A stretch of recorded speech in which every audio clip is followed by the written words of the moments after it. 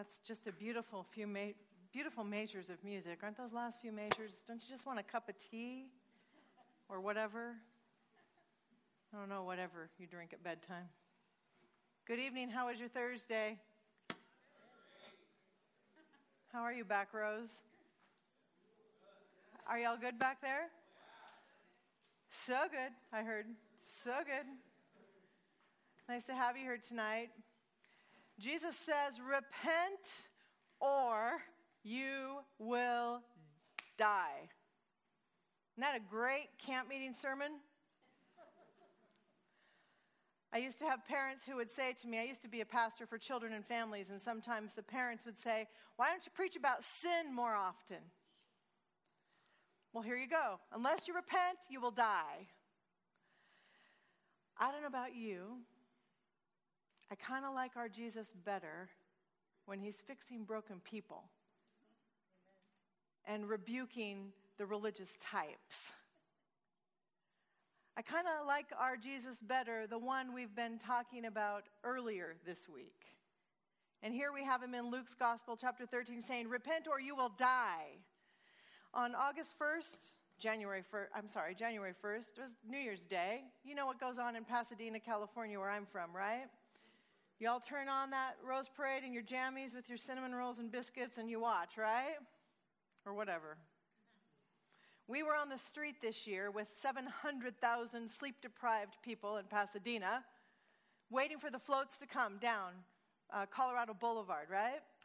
It was surprising to me what I witnessed. I haven't been to the Rose Parade in decades. Maybe 20 years ago we went. I was surprised while we were waiting for the floats that we saw kind of a collection of humans walking down the middle of the street. And they were carrying signs. The signs said things like this: if you can read this sign, you need God. The only way to God is through Jesus, his son. Behold, I stand at the door and knock. Repent and be saved, one of the signs said. The last guy pushing, literally, a big wooden prop down Colorado Boulevard, it was a Bible. Two-sided Bible that said the Holy Word, the Holy Scriptures, and he had his megaphone and he shouted out to the people, you've come this morning to see vanity of all vanities. I mean, really, they're just roses on wood, floats. You've come to see vanity of all vanities, but hey, we can have church while you're sitting right here. So he read them some scripture and he preached a short little sermon. And then he would go down the street a few more yards and he'd do it all over again. Read them some scripture and a short little sermon in his fatigues, because this is what Christians wear, right? Army fatigues. Maybe this guy, repent, you will die. Maybe he gets it. Maybe it's a little more like the cluster of singers we saw in Hollywood. Down by the Kodak Theater, where the Hollywood Walk of Fame is, where all the stars are on the sidewalk, where you can find every bit of humanity. Oh yeah, that's my guy. That's my shot from the Rose Parade. There's a guy with the Bible. See right out there in the middle of the street? I actually caught myself just as I was stepping down off the side of the curb and my husband grabbed my arm. Like, oh no, you're not. Oh yes, I am. Oh no, you're not. All right, then I'll just take a picture. I did write a letter to the Pasadena City Hall saying, what? Why do we need that before the Rose Parade? Maybe he's right. Repent or you will die. Maybe it's more like the singers in Hollywood, on Hollywood Boulevard, near Hollywood and Vine, or Hollywood and Highland. We saw a group a few years ago. The rain was coming down. It was late on a Saturday night, clustered together. The women had their heads covered, very long skirts, dark skirts. The men had long black jackets and some kind of a little top hat under umbrellas. They were all clustered together, and they sang out into the night sky in Hollywood. I have decided to follow Jesus. No turning back, no turning back. Oh, syringe needles in the alley. Every few storefronts, there are signs for sexual acts that you can purchase. There's dozens of citizens hoping they're going to get a glimpse of a star on the Hollywood Walk of Fame. There's a bunch of intoxicated people, even more police officers. Though no one joins me, still I will follow. No one joins me. They sing into the night sky. When we hear Jesus say, repent or you will die, is it like that? Maybe the singers on Hollywood Boulevard, they know what they're singing about. No turning back. They're converting as many souls as they can that night. Unless you repent, you will die, Jesus says. He says it twice in a very short little passage we're studying tonight in Luke chapter 13. There is a direction to head. When you think repent, maybe this is what you think. There's a direction that you head. No turning back. Hey, I was baptized. Most of you were baptized. We head this direction. No turning back. We're going this way now because we've made this decision. We have repented. I know the day I was baptized. It's written in my Bible. Maybe it's like that for you too. I've looked at my grandma's Bible, my grandpa's Bible, my parents' Bible. We've already done this repentance thing. When Jesus says repent, is he talking about that, the moment we choose baptism? Is he talking about characters like Saul? We know this one, right? Saul rounding up new Christians on the way with Jesus. This is the way we've been talking about for the last few weeks. Saul, he rounds them up, he takes them back so we can kill them because, hey, they're inconvenient and they're wrong. Saul's conversion story is told 3 times in Acts. Every time it's told a little bit differently, but the core of his conversion is always the same. He's on the road, something tremendous happens, he meets Jesus, Saul becomes Paul, no turning back. And that becomes sort of what the conversion experience looks like in early Christianity. Amazing men of faith, Augustine, Martin Luther, John Wesley, these are big, important names in our faith tradition. They all claim to have had conversion experiences a lot like Saul's. Lights, bright things, phenomenal, extraordinary, unexplainable, unimaginable conversion. Is that the repentance you think Jesus is talking about tonight? That's a tough one to measure up to, isn't it? For most of us, our conversion experiences don't look like that. Makes you feel a little inadequate if you just got baptized in a 50-member church, actually. Can I tell the truth? Why didn't I get one of those experiences like the Damascus Road? Repent or you will die, Jesus says in our text tonight. When you hear the word repent, what do you think? What does it mean to you? Repent or you will die. What are you hearing in the text tonight? Is it like Saul on the Damascus Road? Is it like my brother who would kneel I think I mentioned him last night or the night before. On the weekends, he was a terrified little kid. He would spend Friday night on his knees, saying his prayers, confessing his sins, trying to remember his sins. Because we learned in Sabbath school, we learned in school, if you confess your sins, God is what? Faithful to do what? Forgive them. So my brother spent his time on his knees naming his sins on Friday night. I remember more than once. We're only 8 months apart. My brother and I were very close. You figure that out already? We're only 8 months apart. I spent a lot of time with him, listening to him recount his sins. You know what? He was just in a very practical problem. Well, I did this thing, but I didn't really mean to, so do I have to say I'm sorry for that one? And I did this thing, but I don't really think it's a sin, but you probably do. Do I have to say I'm sorry for that one? My little brother spent most of his Friday nights confessing his sins and trying to remember them. Is it more like that when you hear the word repent tonight? You think it's more like sin management? If we can remember and confess our sins, then we've done this that Jesus asks for in Luke chapter 13. When you hear repent tonight, I want to read it to you in the context of Luke 13. The people are complaining to Jesus. In just a few verses, a lot happens tonight. And actually, in just a few verses, if these were ideas we could understand in junior high, it would change our relationship with God in our teenage and adult and young adult years. In just a few verses, this is what happens. The people are complaining that Pilate Pilate, the Roman officer, right? Pilate has killed some people while they're in the temple giving their offerings. They've brought animals to sacrifice and they've been slaughtered. So the people are complaining to Jesus, hey, this happened. This shouldn't have happened. Actually, it became sort of like a CSI scene. If you can imagine the blood of animals mixing with the blood of people as Pilate had people murdered while they're in church. It's just a pile of tragedy. So the people say to Jesus, this isn't right. Maybe they shouldn't have been killed because they're in church giving their offerings, for goodness sakes. Luke 13, verse 2, Jesus responds to them by saying this, do you think the suffering of these Galileans proves that they were more sinful than all the other Galileans? No, I tell you, but unless you change your hearts and lives, you will die just as they did. Change or you're going to die. Jesus goes on. What about the 18 people who were killed when the Tower of Siloam fell on them?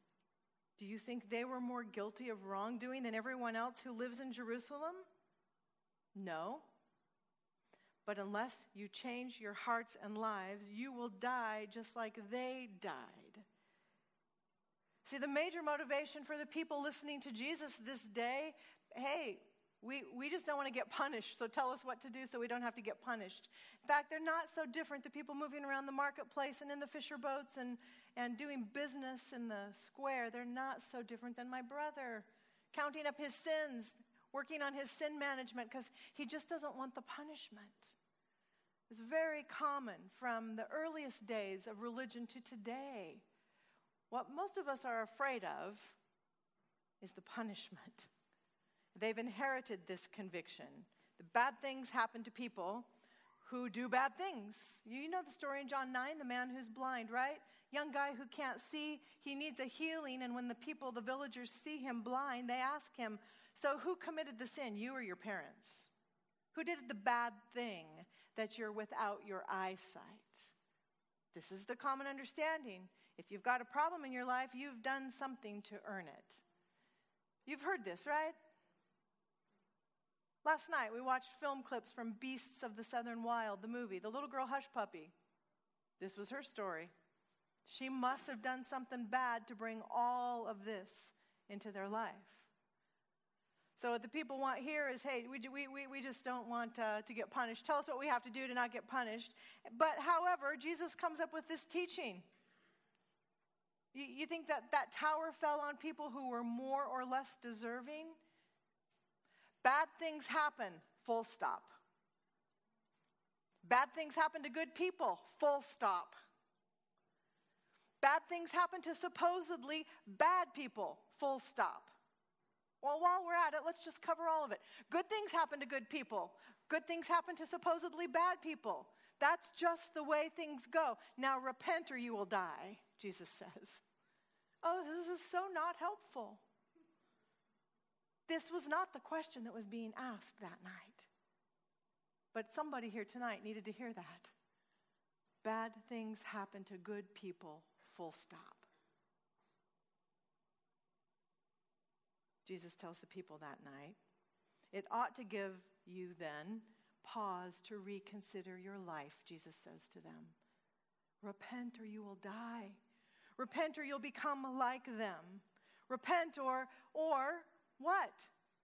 Two things Jesus says to them that night. Let's just get really clear. Things happen in our world. And I'd like for you to live a full, rich, meaningful life. I'd like you to live. It is possible to walk around the world sleepwalking, not actually living. Two big ideas Jesus puts together in one teaching. Bad things happen in this world. Just a few weeks ago in our neighborhood, car salesman takes the car out on the road. Customer's going to buy from him. 28-year-old guy driving. Car veers off the road, crashes. Car salesman dies. The customer survives. Because bad things happen, right? They made a makeshift memorial to him the next day. His coworkers standing around the tree reflecting, what just happened here yesterday? That could have happened to any of us. Yeah, we should take life more seriously, they decided, standing around the tree that day in Ontario, California. We could just take the news from today or yesterday while we've been up here in this glorious environment of the lake. Boy, just today or yesterday, was it 31 counties in Texas that have been declared now a state of emergency with floodwaters? 31 counties, that's a tremendous amount of people displaced in crises, right? Could talk about that. We could talk about the shooting in my neighborhood again at UCLA yesterday. More violence on a campus because Jesus says bad things happen, full stop. We could talk about the young adult I met at camp meeting last year who said to me, I got to talk to you, Pastor. I went to serve Jesus in the mission fields a few months after I got there. My mom is diagnosed and she dies. What bad thing have I done that Jesus brought this to me? We could talk about the earthquake from 2007. If you want to go back to the earthquake shot, this one is a fascinating story.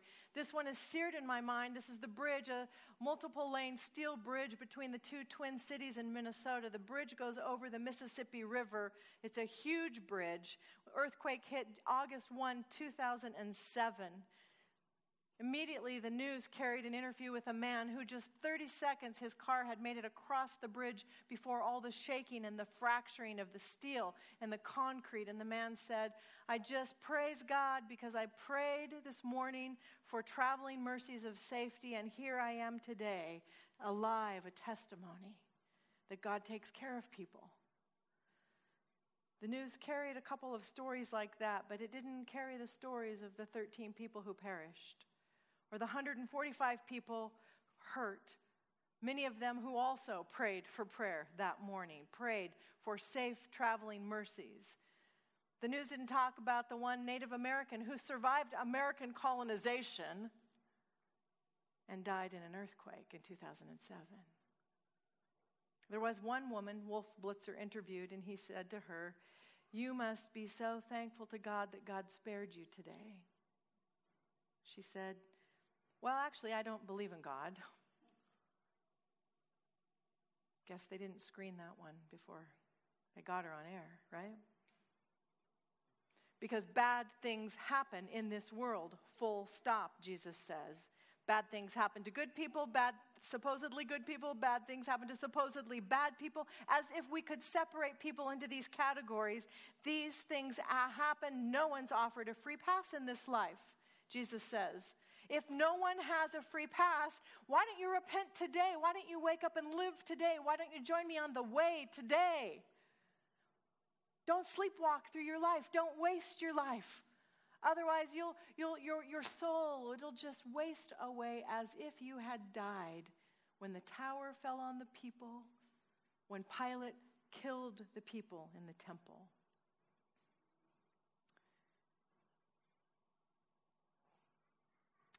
No one is offered a free pass. Somebody that night must have been saying to Jesus, could we just go back to the other way? We like it better the other way. Why don't you just tell us we're going to be safe? We'll repent, you protect us, and life will go on, be a lot better. Somebody must want it that way that day. As soon as Jesus begins to unpack what this really means. There are 3 words in our Bible for repent. I think it's helpful to keep that in mind. They mean 3 different things, and we hear all of them every time we read this word. One of them is a change of our behavior. We actually act differently. Sometimes when we read that word in the Bible, repent means we're going to change our behavior. Sometimes it means we're going to change our feeling about things. Sometimes it means we're going to change our thinking or our mind. We actually have a conviction or a change in our mind. Sometimes all 3 of these things happen. We think differently, we feel differently, we act differently. But sometimes they happen one at a time. It's not nice and neat. Maybe one day I think differently about it, and it'll take me a week or a month for my actions to catch up. You've ever had that happen to you? I know better. I was in this little bakery down here a couple days ago in Waynesville. This woman stood up and walked away from her table and said, well, I just sat right here in plain daylight and sinned. I know, I was so curious. What'd she do? I missed it. I had my Bible open. I was working. What'd she do? She ate dessert and walked away and put her dirty dish. That was her sin, right? She said, I know better, but I just had to have it today. Yeah, I know better. Maybe my actions will catch up next week. Maybe one day I'll choose the different thing, but I didn't really want to. I'm just pushing against my will. And in a few weeks or months or years, my heart will catch up to it. When I was a little girl, I would sneak into the kitchen on Friday night because most Friday nights, my mom would bake an apple pie. You have Gravenstein apples here in Carolinas? I don't know why I'm looking at you. You're not an apple expert. He's clearly shaking his head. No. Gravenstein apples make the very best apple pies, the perfect combination of something tart with just a hint of juiciness to make this just delicious. Mom would make them every Friday night. Now, did you know if you sneak into the kitchen late on Friday night when everybody's asleep? Did you know that it is actually possible on the corner of the pie to lift up the upper pie crust? You don't even need a knife or a fork. You can use your finger. You can just get your finger in there, and you can scoop out the apples. If it's a really soft apple pie, like she cooked it too long, a straw will do. It works. And then you can just put the lid to the apple pie back down like that and sneak away, and you'll never watch all the sinking that happens because you go to bed. You get up in the morning and went, what happened to the pie? You'll look at the pie and go, I know I shouldn't have done that. My actions couldn't catch up with my thinking. My thinking couldn't get before my actions. It took me months and years, actually, before I realized if I would leave the pie alone on Friday night, my mother would have the most sweet expression on her face Sabbath afternoon as she served her guests. And we would all together enjoy a lovely dessert. It took me a long time of watching that relationship happen before it all made sense, and my thinking and my feelings and my actions all clicked. And I could walk into the pie room on Friday night, see that pie, and go, see you tomorrow. Sometimes all three of those mix. Sometimes it takes a while for all three of those to mix. When your thinking catches up with your actions, and your thoughts and your feelings, and everything merges. We will one day, we hope, wake up and find on most things these things align. We think and we feel and we behave in sort of a unified way. Jesus is telling them this while he's also addressing, listen, and bad things happen in the world. And your question about why do bad things happen is probably not the most important question today. We can be very distracted by these kinds of questions, and I understand them. I have them. These are questions I spend so much of my time on. And then here's Jesus saying, really, it's not about what you break in the world, it's about what we can make in the world. Can we change our focus? We don't need people like my brother sitting around counting his sins. When you're busy counting your sins, where is your energy to make and create in the world? Dallas Willard helps us when he says, when we think about God and we're putting together our ideas of God, sometimes we're at the mercy of our own ideas, especially our ideas about God. Do you understand that? We inherit ideas. Just like the people with Jesus inherited the idea that bad things happen to people because they've done bad things. We inherit our ideas about God. We inherit our storytelling about God. Let me illustrate it this way. All of our storytelling, right?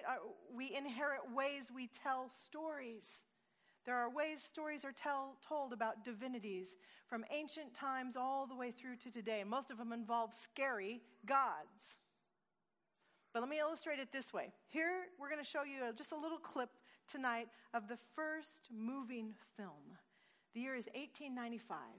This is the first time that they figured out how to make things move and record it on film, all at the same time. This is shown in Paris, 1895.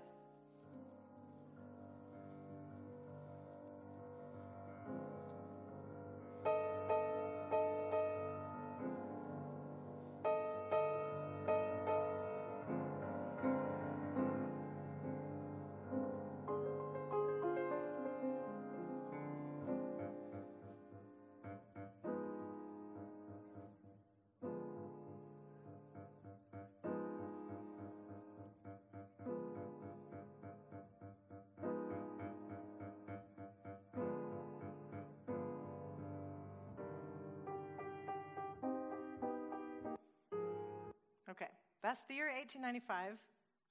It's made by the very famous Lumiere brothers. I don't speak French, so if you do, I apologize. Lumiere, something like that. Very famous filmmakers. When they showed this movie, do you know what happened? It scared people to death.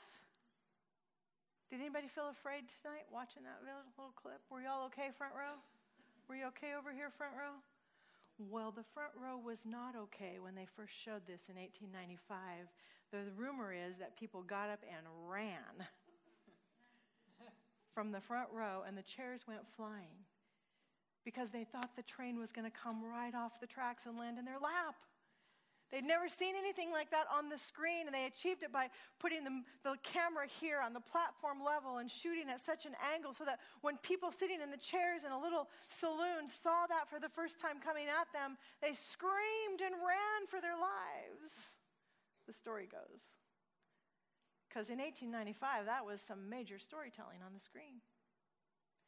Now today, here's what storytellers have done with that very same video clip.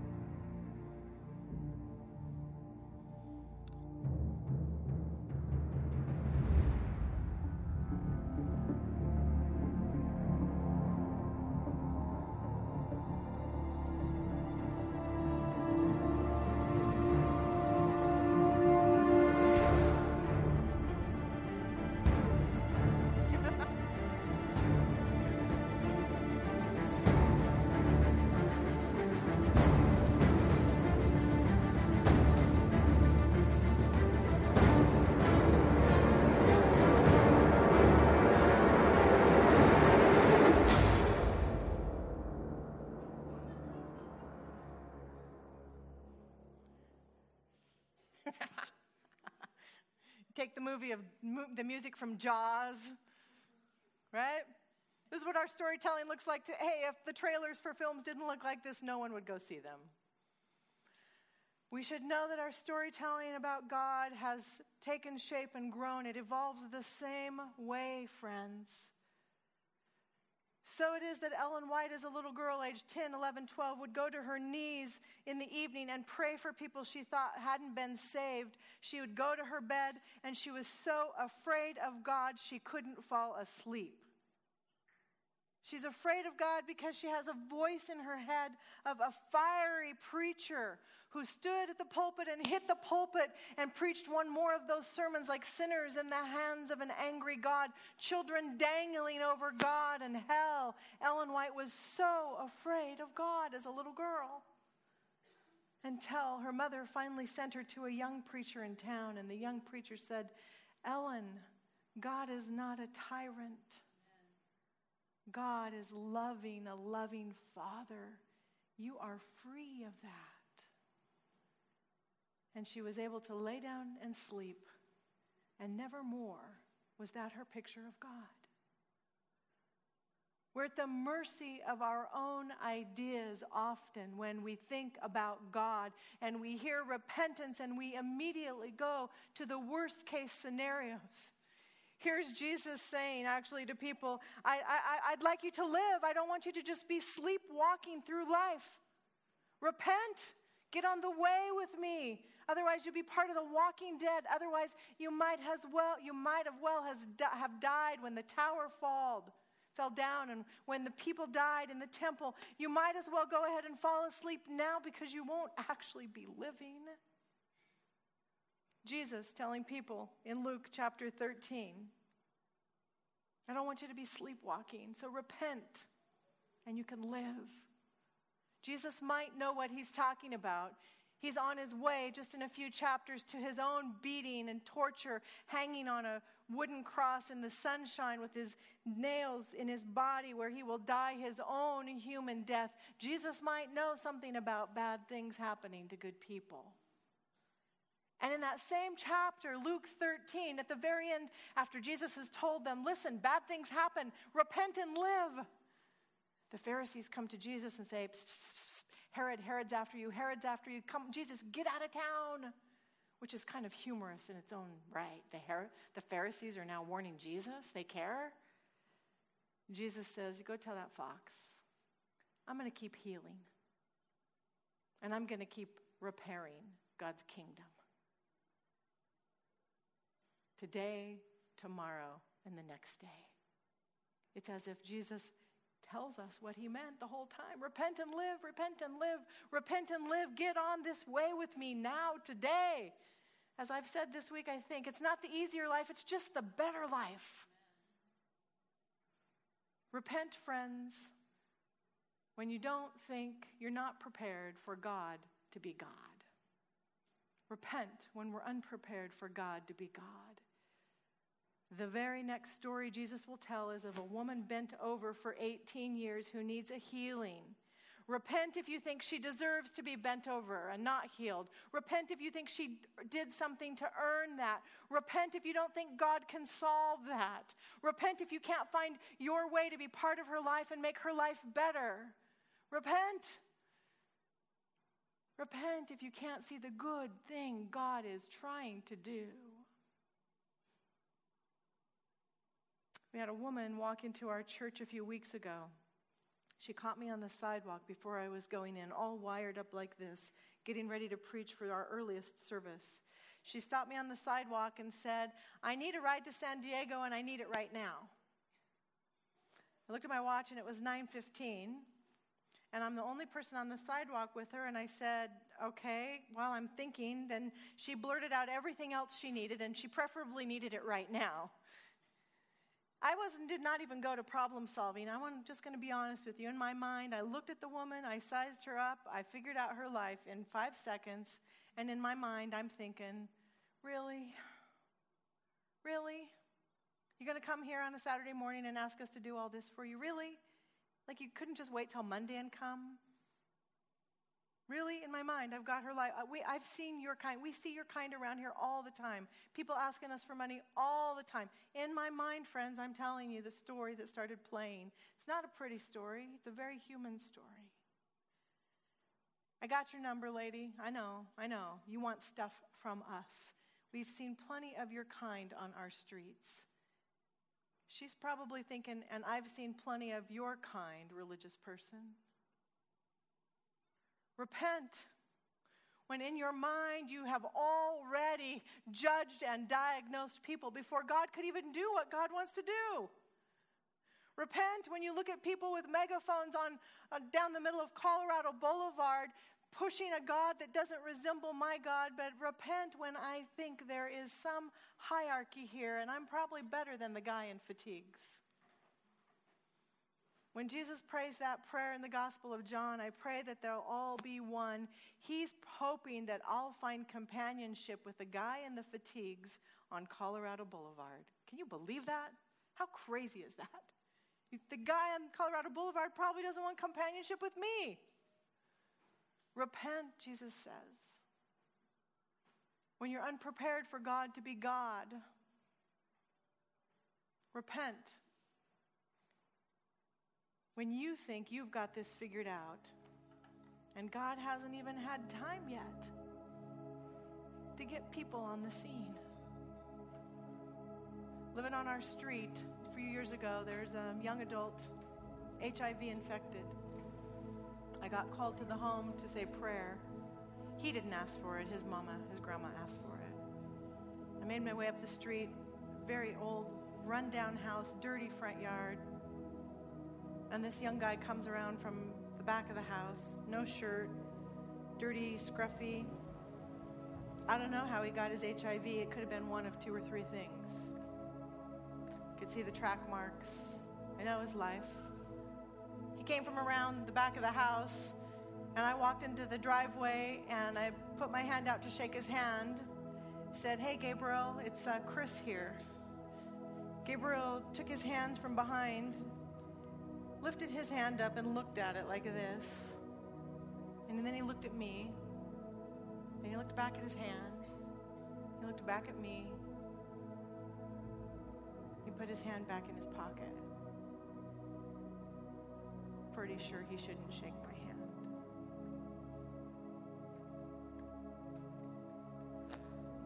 Repent if you're okay being the clean person in that scene.